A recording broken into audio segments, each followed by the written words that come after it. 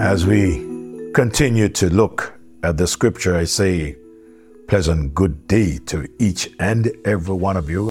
And I trust that you are having a great day thus far and that you are not getting too much taken up with, the things that we would gather.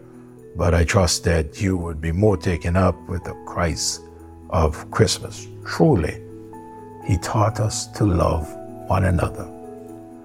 His law is love, and His gospel is peace.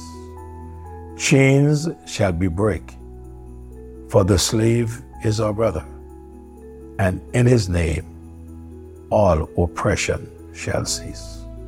Sweet hymns of joy in grateful chorus raise us. Let all within us praise His holy name. Christ is the Lord. Oh, praise His name forever. His power and glory evermore proclaim. His power and glory evermore proclaim. What a joy it is to know the Lord Jesus Christ as Lord and Savior and to celebrate His birth. We go to Matthew chapter 1 and we look at verse 24. The Bible said, Then Joseph, being raised from sleep, and did as the angel of the Lord had bidden him, and took unto him his wife. When I look at this, I can see Joseph's obedience to the divine instruction. Being raised from sleep by the impression which the dream left him with, he went and did as the angel of the Lord bid him to do, though it was contrary to his former intentions. He took unto him his wife, and he did it without question or without delay. He came obedient to the heavenly vision God gave him in the dream. When Joseph understood the whole narrative, you could imagine how much care he took of his wife, knowing who she was carrying. When you stop and think that God would use your family to do something special for Him, wow, that should cause us to stop and really cherish Him. But Joseph, I am sure that Joseph wouldn't want Mary to lift nothing too heavy, because not only know that she is with child, but she is carrying the Lord Jesus, the Savior of the world. Joseph made sure she remained a virgin until the birth of her son. If you look at verse number 25 of Matthew chapter 1, the Bible said, And knew her not till she had brought forth her firstborn son, and he called his name Jesus. Joseph refused to go to bed with his wife, seeing that she was carrying the Savior of the world. The Bible said he knew her not until the Savior was born. After the birth of Jesus, Mary and Joseph in their marriage had children. The Bible speaks of his brothers and his sisters, the brothers and sisters of our Lord and Savior Jesus Christ. In Matthew chapter 12 and verse 46, the scripture said, And while he yet talked to the people, behold, his mother and his brethren stood without, desiring to speak with him. Jesus is speaking to the congregation, and his mother and his brethren are on the outside, wanting to speak to him about something. What am I trying to prove? That, Mary and Joseph, they had children after the birth of Jesus. In Matthew chapter 13, verse 55 and 56, he says, Is not this the carpenter's son? Is not his mother called Mary, and his brethren James, Joseph, Simon, and Judas? You notice? James 1, Joseph 2, Simon 3, Judas 4.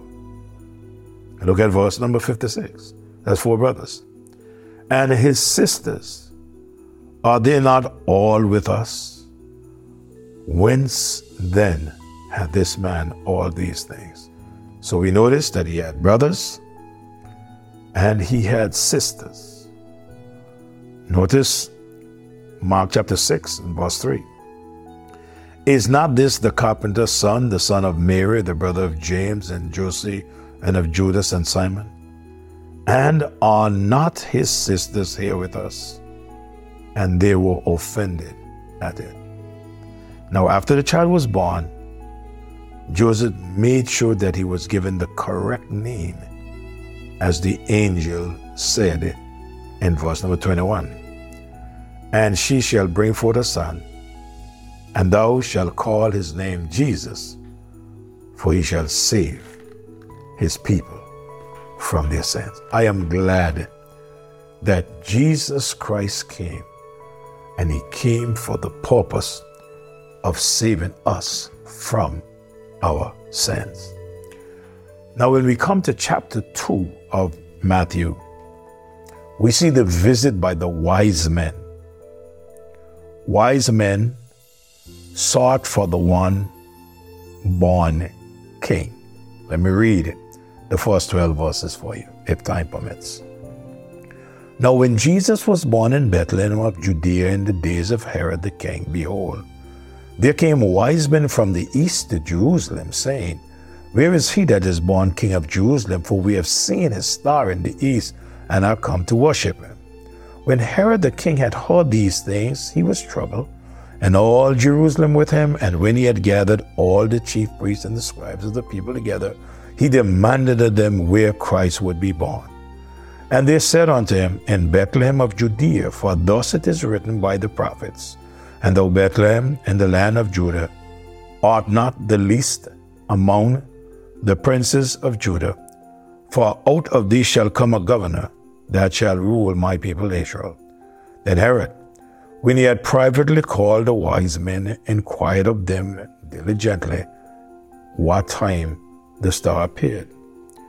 And he sent them to Bethlehem, and said, Go and search diligently for the young child, and when you have found him, bring me word again, that I may come and worship him also.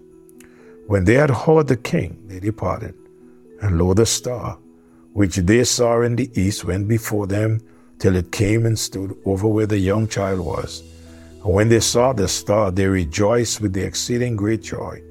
And when they were come into the house, they saw the young child with Mary his mother, and fell down and worshipped him. And when they had opened their treasures, they presented unto him gifts, gold, frankincense, and myrrh.